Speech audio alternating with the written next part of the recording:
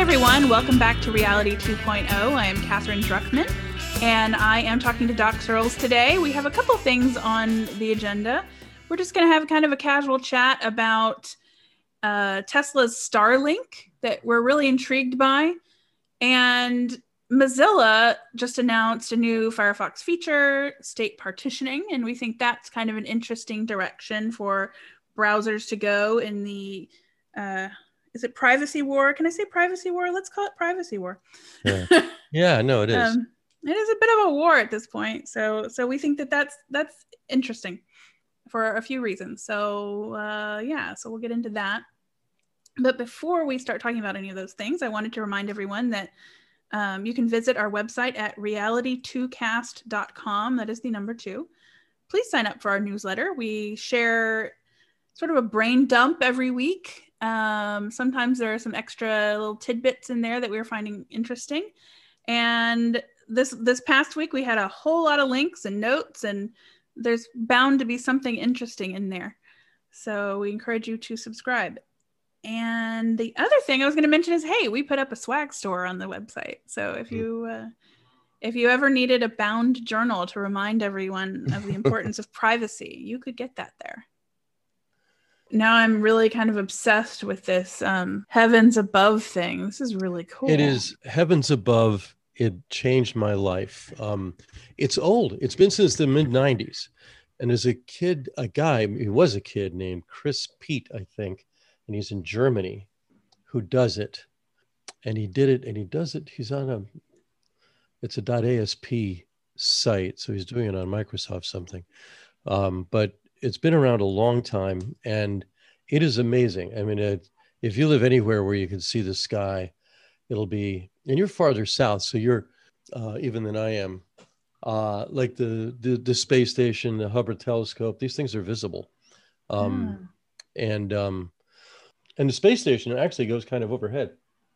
But the cool thing about these satellites, I don't know how it works. Is like there are like 10 or 15 of them in a row, and I do not know how they get low latency. I don't know how they're relaying back to Earth, but it is really interesting. And I think it changes everything. I really do. I think it's I think almost everything Elon Musk does is important. And Starlink, yes. It's just amazing. The guy's amazing. Yes.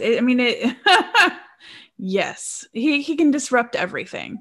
He can disrupt the stock market, telecommunications, and you don't cryptocurrency. And you don't sense that he does it out of malice. Cars. He's not screwing with it. He's a very serious, enthusiastic innovator. He is. He lives for that stuff. So he kind of looked at the car business, and it wasn't like, I'm going to do a better Ford. No, they're already electric cars, and he just did not just a better electric car, he did the best car on the road. In like a one go. I think there was an earlier version that wasn't great. I'm not sure, but it was pretty amazing. No, he came out of the gate pretty strongly. I think. I don't know. I think obviously they've improved, but I remember even the very first Tesla Model S as being considered pretty. Maybe I'm wrong solid. about that. I want to be wrong about it, actually. Or I could be wrong. That's equally possible. Yeah, likely. No, I think you're right. I thought for somehow, but maybe I'm thinking of one of the other electric car makers. And it's not to take away from anybody else. My wife just got. I'm not going to name her because she's more private than I am, but though you know her, but she just got the first new car that we've been married 30 years. She never bought a new car. And it's a Toyota hybrid. And I'm astonished by how good it is in as a vehicle. I mean, it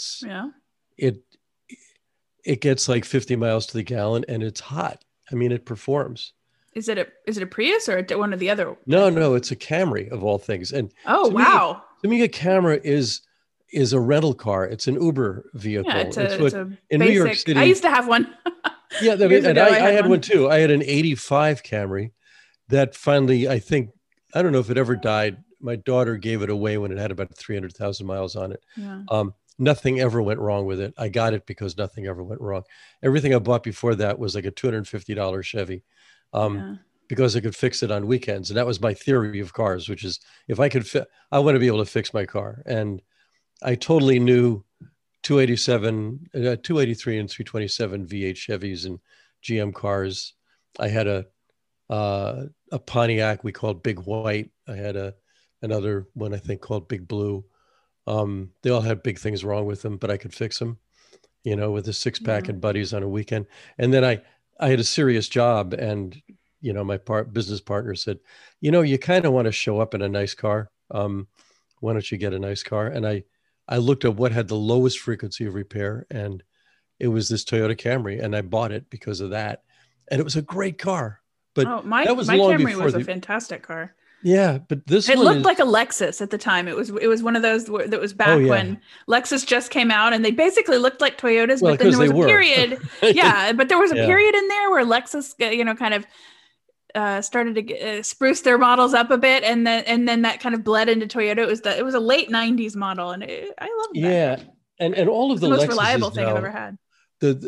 Actually, we looked at Lexuses too, and the thing I didn't like about Lexuses is that they have what I call the manta ray grill. It looks like this giant mouth in the front. I feel like they all do. They all grills they all today have are that ugly. now. And in fact, they're hideous. Her Toyota has it too.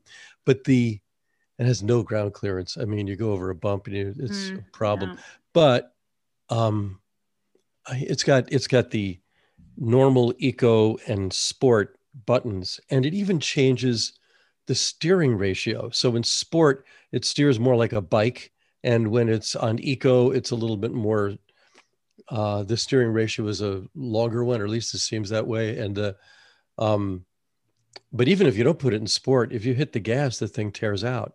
It's amazing. Fascinating. I had no idea that non-Prius hybrids today got that kind of gas mileage. I'm so out of it. Like my intent when I bought my last car, I said at the time, I said, this is the last gasoline powered car I'm going to get. It's a 2013. It was, I got it, and I got it new. So I've had it a long time, and I have no plans to, I keep cars a long time, so I have no plans to replace it. But at that time, I remember thinking, okay, the next one, by then, electric cars will be, a solid enough option that, and in my mind, I meant fully electric. Now, a hybrid is probably a pretty good compromise, but yeah, I'm so out of it that I just had no idea that it was getting that kind of mileage, which is fantastic. I thought that was only a Prius that would get that kind of mileage.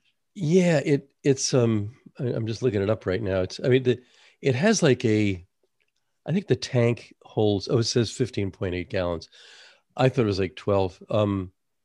But it says the total range is 442 miles. We've gone almost 700 miles on a tank. I mean, it's amazing how far the damn thing goes. Anyway. Did you consider getting a Tesla at any time during this?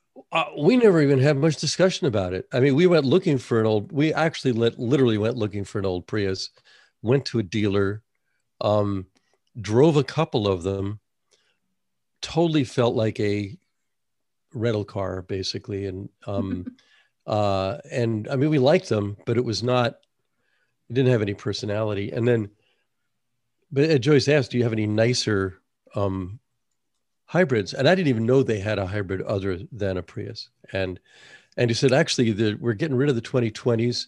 We've just knocked $6,000 off of this one. And actually there were two of them, but she got the kind of the better of the two that are the top of the line one. And I was amazed. We went home, didn't even talk about it, went back the next day, and we're just talking with him about it. And Joyce said, I'll get it. I just gave her a name. That's all right. Anyway. You can change it. But anyway, this is about the Tesla. I've been in a few Teslas, and I don't like a car that knows more about me than I do as a driver. Maybe it doesn't know about my life, but it knows about me as a driver. A friend of mine who drove one down here had to stop for several hours and get it charged, in San Luis Obispo. But rode around with it. He says, no, you totally have a sense that this is a software thing. This is a software car, and it does it it's updated on a constant basis. But he completely, they completely rethought it. And if you go to any of if you do like I do, and you're a bit of a space freak, and you go watch launches, like right over that way, for those of us in video, which is only two of us, but about outside beyond the walls of our houses. Yeah, right. Somewhere. Well, outside our house, I can walk out on my little deck there, and I can look west, and I can see rockets taking off from Vandenberg Air Force Base, and you can also watch live coverage on your phone. And when things took off from Cape Canaveral, there were all these guys with flat top crew cuts that have been, in civil service or science or aviation or the rest of it for 35 years. And we're always guys, right? And now there are all these earnest young women running space for SpaceX, right? I mean, and they're on camera, and they're obviously not just women, but that's what I noticed because I'm a guy. But also because it seems anomalous, but it's not the way the world works now. And not only here do you watch these rockets take off, and we saw Starlink rockets launched from here. You see this thing go up into the sky, and then the first stage comes back down to Earth, and you can barely see it except when they fire the retro rockets. And then they land on like a 40-foot square thing floating in the ocean and recycle the first stage of the rocket.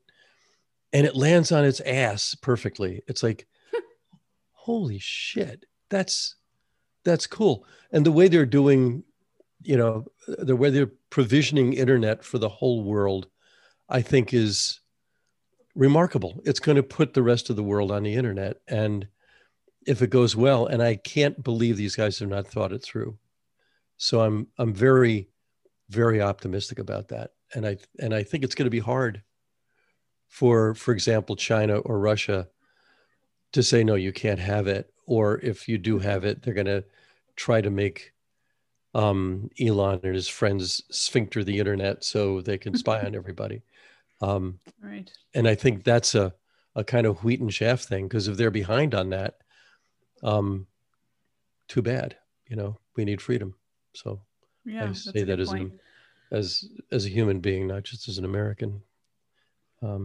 Anyway, we were going to talk about stuff about Starlink is one of the big ones. I think what's interesting to me is, I heard, I'd been following a little bit, I'm aware that they are launching these satellites and have this roadmap, so to speak. But what's interesting to me is just last week, just how many people jumped on pre-ordering the Starlink. And that was interesting to me, because it wasn't just, my geeky early adopter friends, posting, obviously there were those, but I saw a lot of people who have already ordered. And I thought that was interesting because it was somewhat unexpected, I guess. I don't know. I think, some of it is because, I know people who live in less densely populated areas. And so that's an obvious use case, right? Mm-hmm. But, other people too. And, I think it'll be interesting to see how it changes, especially right now, because we're talking a lot about, how a post-COVID workforce is going to work, because, are we ever going to go back to offices? I mean, I'm sure some people are, but I think a lot of people are just not. And you can live anywhere. So, why not live on a goat farm out in the middle of nowhere and get your Starlink? And there's it removes a barrier to really living your life kind of any way you want, which I think is kind of cool. This is a thought. So one of the things, I've spent a lot of time in the UK, and it seems, of course, I'm dealing with mostly middle-class people in the UK, but a remarkable number of them live in the country, right? They live out there. I'm kind of amazed at how many people live in the country in the UK, and that there is room still left in the country for people. Yeah, but I've they do. often wondered that too. But a lot of people live in the city, that live in, um, in Manchester or Southampton or London, will have another place. They have another Mhm. place that's off there in the country, um, and they spend some time there. I think this moves more people out there, that want to live there, that want to live full time out there and don't want to pay city rates or whatever it might be. Uh, Yeah. I just think it. I think it. I think it changes. I mean, to the degree that we have to be on the internet. I mean, it's just you have to be there if you're operating in the world. If you're in school, now this is a new thing. If you're in school, you have to be on the internet, right? Yeah. Uh, and again, this is a very middle class thing, but I wonder, how this changes economically in the less developed world to have that kind of connection, and whether it's affordable. I don't even know if it's affordable. Maybe if a whole village gets one Yeah, I was gonna say connection, it could be shared. Yeah. that might be doable. Um, we're also at the mercy of your receiving equipment or your receiving transmitting equipment because you're going both ways. Um, I've seen little videos and descriptions of how it works. You get this dish, and you fix it out there somewhere, and it looks around the sky and it does a whole bunch of learning things, and then it's busy, and then you're connected. Um, and you're getting 300 megs down and 100 up or something like that. And it's constantly improving from what I'm seeing. Yeah, I mean that's amazing, It is amazing.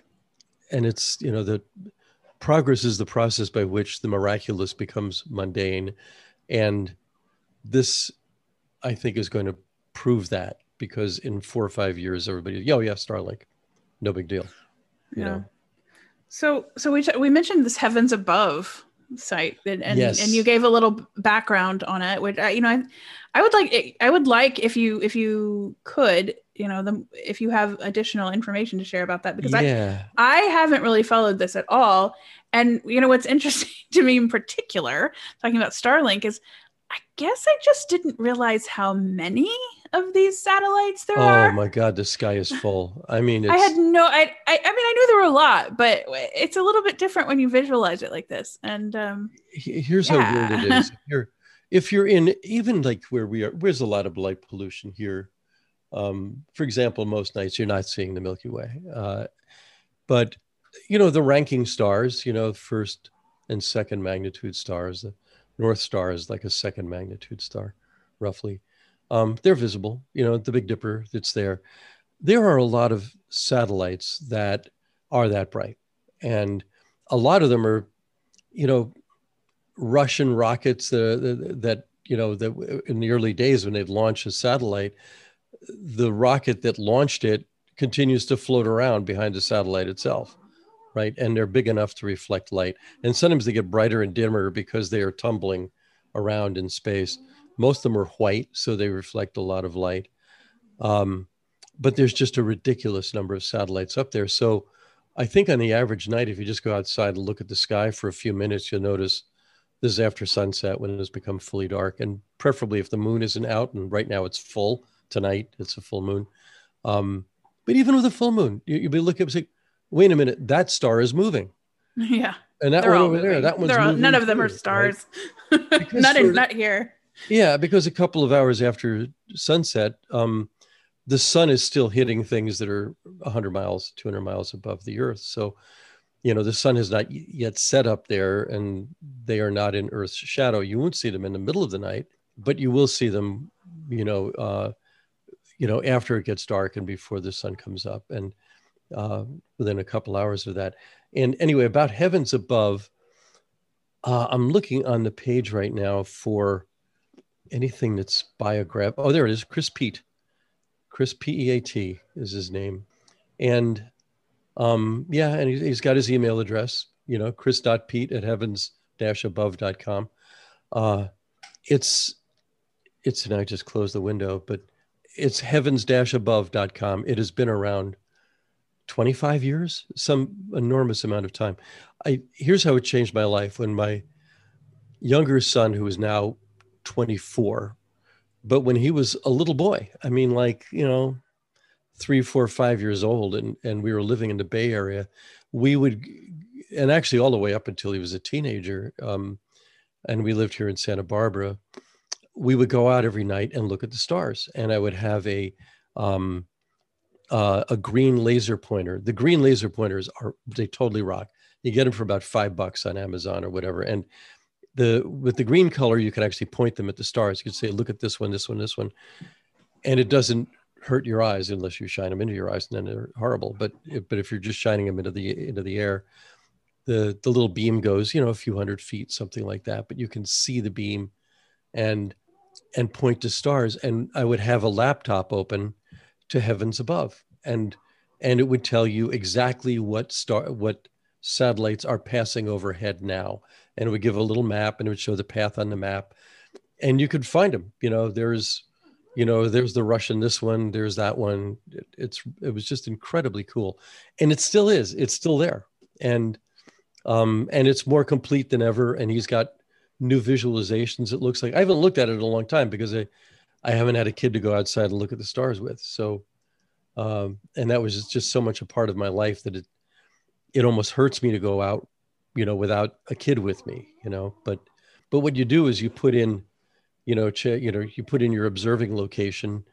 And I think any phone now will tell you what your latitude and longitude are, but you could also do it by town. You could put in Houston or wherever, and it'll tell you exactly, where the satellites are, what their paths are and when they're going to disappear. It shows their rising and setting time. You can look through a table of them and see, well, which ones are first, second, and third magnitude at their peak.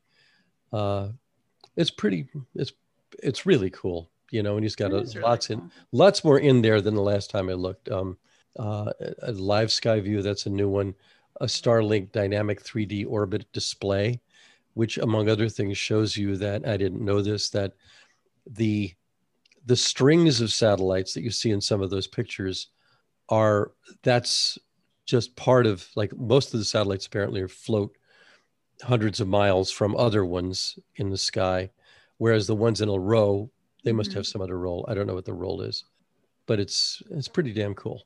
It's very cool. Definitely pretty damn cool. Oh, and you can roll the Earth around and look at it. Yeah, well, that's neat. Yeah, that's the one I was looking at where I was sort of overwhelmed by the number. Yeah, wow. So many. Yeah, and they definitely do not have them concentrated at the poles. So, and I have well, the guy, we talked to him the other day in Alaska, or I talked to him. Starlink apparently doesn't go that far north, which is too bad. They could really use it in Alaska, or maybe he's just not showing it. That is a possibility too. I don't know. In any case, it does cover most of the Earth.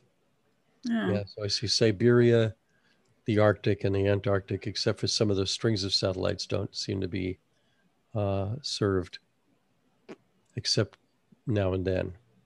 But I don't know. I might be wrong. I'll have to look into that. So another thing that I just learned that I didn't know before was that Starlink will also be able to provide you with emergency telephone service, which is interesting. I mean, I don't know why it wouldn't, but that's part of the deal. I don't know. It's so apparently, according to an article that I just pulled up, it sounds like it's ruffling the feathers of a lot of internet service providers, which I think is interesting. Yeah. Well, it should. Yeah. Oh, it should. Totally should. Totally should, because all those things need competition. I think especially the phone and cable companies, which, for the most part, they put the original ISPs out of business. The Brand X decision and their market heft basically replaced all the small ISPs that we depended on in the early days. And then there's lawmaking, like there are Republicans in a lot of states right now are trying to, and I think there's even a national proposed law that would basically outlaw municipal broadband. It would forbid, and this is pretty much the case in North Carolina already, state I used to live in. And I think it might be the case in Texas, where they don't want, the whole thing is about, we don't want government competition with private business. And it's basically, we don't want government opening the market to competition for our monopolies that, pay us to stay in office.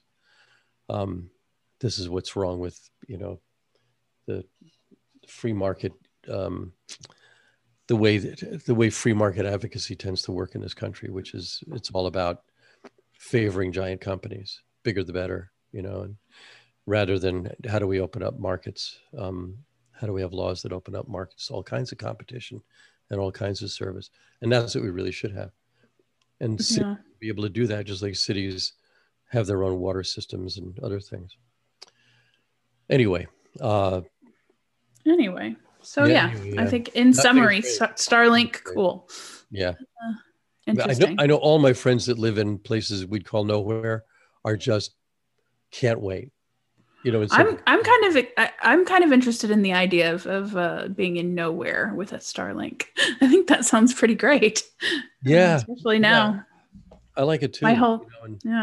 And how long before, your Airstream comes with one, just as a matter of course. That sounds dreamy. So the other thing that we talked about earlier and we haven't gotten into yet is this Mozilla state partitioning that they announced, I don't know, a couple of days ago this week. Yeah. Which is cool. It's a further step in protecting Firefox users, isolating, tracking cookies, isolating, the ability of certain third parties to track you, while at the same time also offering up an API and ways for, let's call them legitimate reasons to, for multiple, for somebody, a single sign-on and that kind of thing, for websites to track you across other sites for actual, real, useful purposes. It's interesting. I think, Mozilla has been really active in the last couple of years in this privacy arena. And which is encouraging. Here's what I like about it, and it's worth it.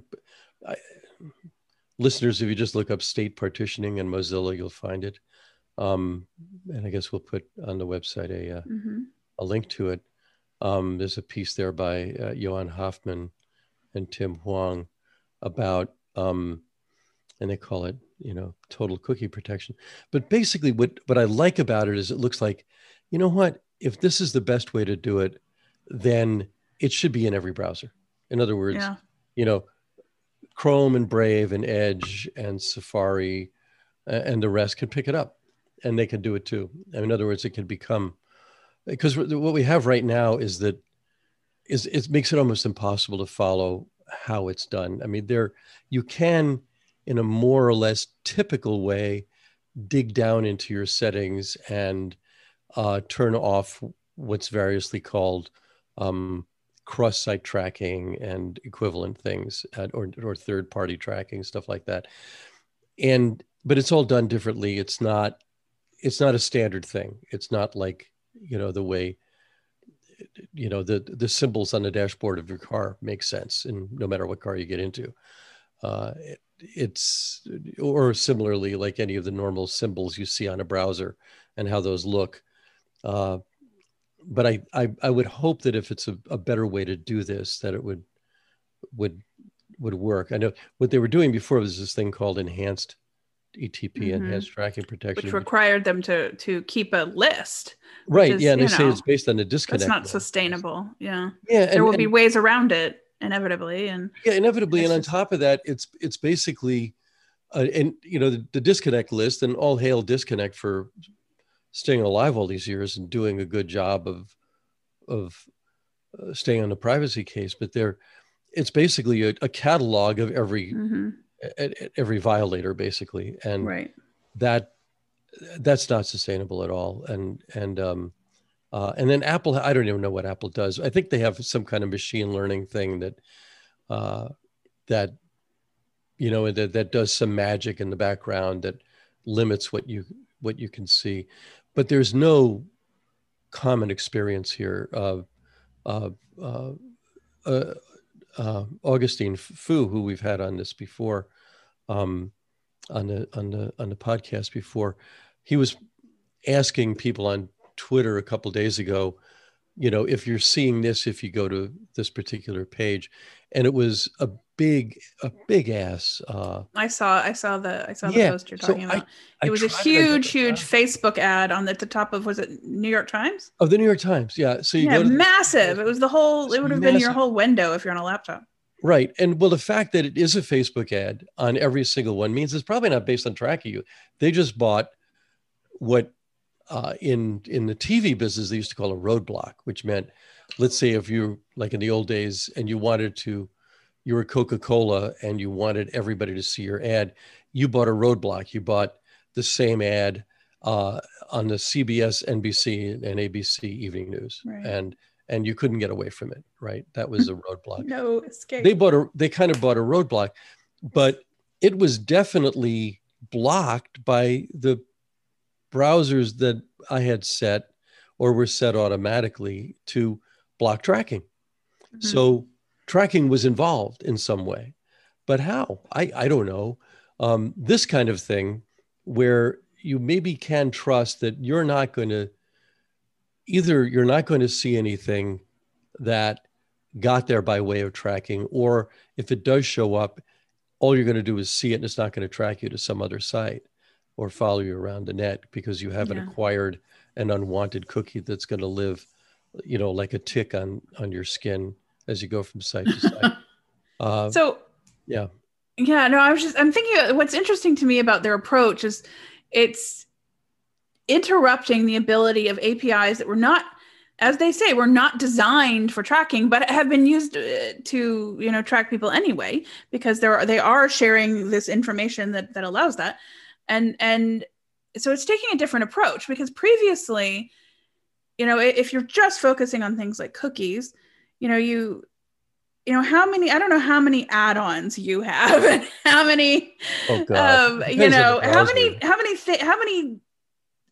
ways we go about trying to block tracking from all these various entities that want our information.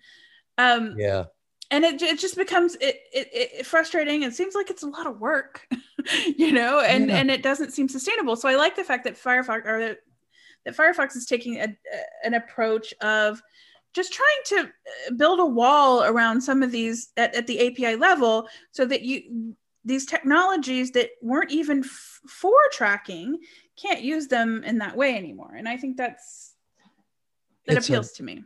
I mean, I'm looking here, and this is just on Chrome. I mean, it's unreal. Most of these I actually have turned off at the moment, but I used to experiment with them, but I don't much anymore because it's too complicated. uBlock, there's the Vanilla Cookie Manager, the Red Morph, Privacy Monitor, Privacy Badger, Privoni, Mask Me, Kime Track. I mean, I'm only halfway up this thing, here's a VPN proxy unblocker, whatever. I have to think again about whatever that was. I don't have it turned on. Ghostery. I mean, here's a Google Analytics opt-out add-on, and back in our Linux journal days, I mean, we spent a lot of energy discovering that Google Analytics doesn't see a lot, in part because the kind of readers we had, the kind of tools that I have here, and you have too, I'm sure. Yeah. There's so many of them. There's our ad impressions did not match our traffic. By a long shot. So we at some point just gave up and said to hell with it. But I don't know.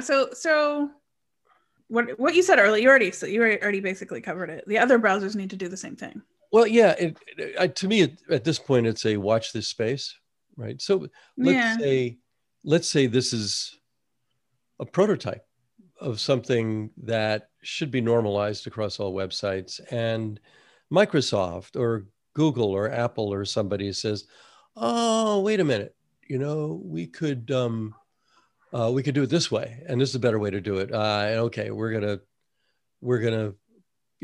open source this, and it's on GitHub, and we'll dump what we've got into there, and then we'll see what happens." I don't know. It's going to be interesting to see, because what often happens with this kind of thing too is that the other one will say, no, we have a better way of doing it. It's going to be our exclusive way, and screw everybody else. So Yeah. but if it becomes typical, that's another thing. Well, and just from an ideological perspective, yeah, the idea that they're sort of retroactively going and shutting doors that were left open is sort of how I would put it, I guess. Because again, when entities are using technology that was never even designed to be, let's say, abused, I'm going to just say abused in that way, it puts the rest of us in a position where we have to go back through and close all of those technical doors that were left open. So I kind of see it that way, rather than standing at the door with a bouncer, like a lot of our add-ons are doing. This is just saying, shut the damn door. Nobody's coming in or out. Yeah, and it's another possible outcome is, okay, you've got 10 different ways of locking the door. I mean, go from house to house, and there are going to be different ways. Doorknobs will all look different. Some will have a deadbolt. Some will have, a twist lock. Some of them will have a combination lock. Some will have, some kind of YubiKey thing. Who knows? I'm just making these up. But there are a lot of ways to lock a door. But if all the doors are locked, does the business that tried to get past the locks dry up and go away, or get marginalized? I think that's going to happen. I think one way or another. Yeah. I don't think anything that people hate as much as they do being tracked, and anything as unwelcome as advertising of the tracking based sort can live, with one exception, and this is a tough one. Because I had a long talk with somebody last night about this. Somebody we should have on as a guest, but I don't say who it is yet, because he may not want this to be public. But as somebody who knows just a buttload about how Facebook works, and awesome, that if you're I'm glad someone does. if you're serious about doing direct marketing of any kind, and that includes all local advertising, I want to tackle a shop that specializes in lures for striped bass in Galveston, and I want males that own trucks that are 25 to 34. And you just have a bunch of crosshairs, and you buy across those crosshairs on Facebook, and you're going to succeed. You're going to get a lot. It'll be that is a many multi-billion-dollar business for Facebook. Yeah. And it's probably not going away. There's what this guy said was, there's no overstating in the advertising world the size of Facebook at that. And Google is, Google is not as privileged as either Facebook or Amazon at that, because Facebook has all kinds of information about you just by watching you on Facebook. Amazon has your entire buying history and your searching history, and they can use that to advertise at you with a lot more precision than Google can. And the one that's sort of in third place in this is Google, especially since Google is the routing mechanism for lots of the tracking-based ads. So they're much bigger in that business than anybody else. They're kind of the back end. So they're kind of the advertising service provider for the world. They're much more infrastructural than Facebook is, or so I'm told. But I don't think that's wrong. So that's sort of an interesting thing. But for getting around on the web, on the ordinary web, and looking at things on the web, we should be able to operate there while knowing that we're not being followed by anybody, including Facebook. Yeah, so some days. Yeah. Someday. I'm optimistic about that. Yeah, no, I think so too. I think that this is a space that's moving rapidly.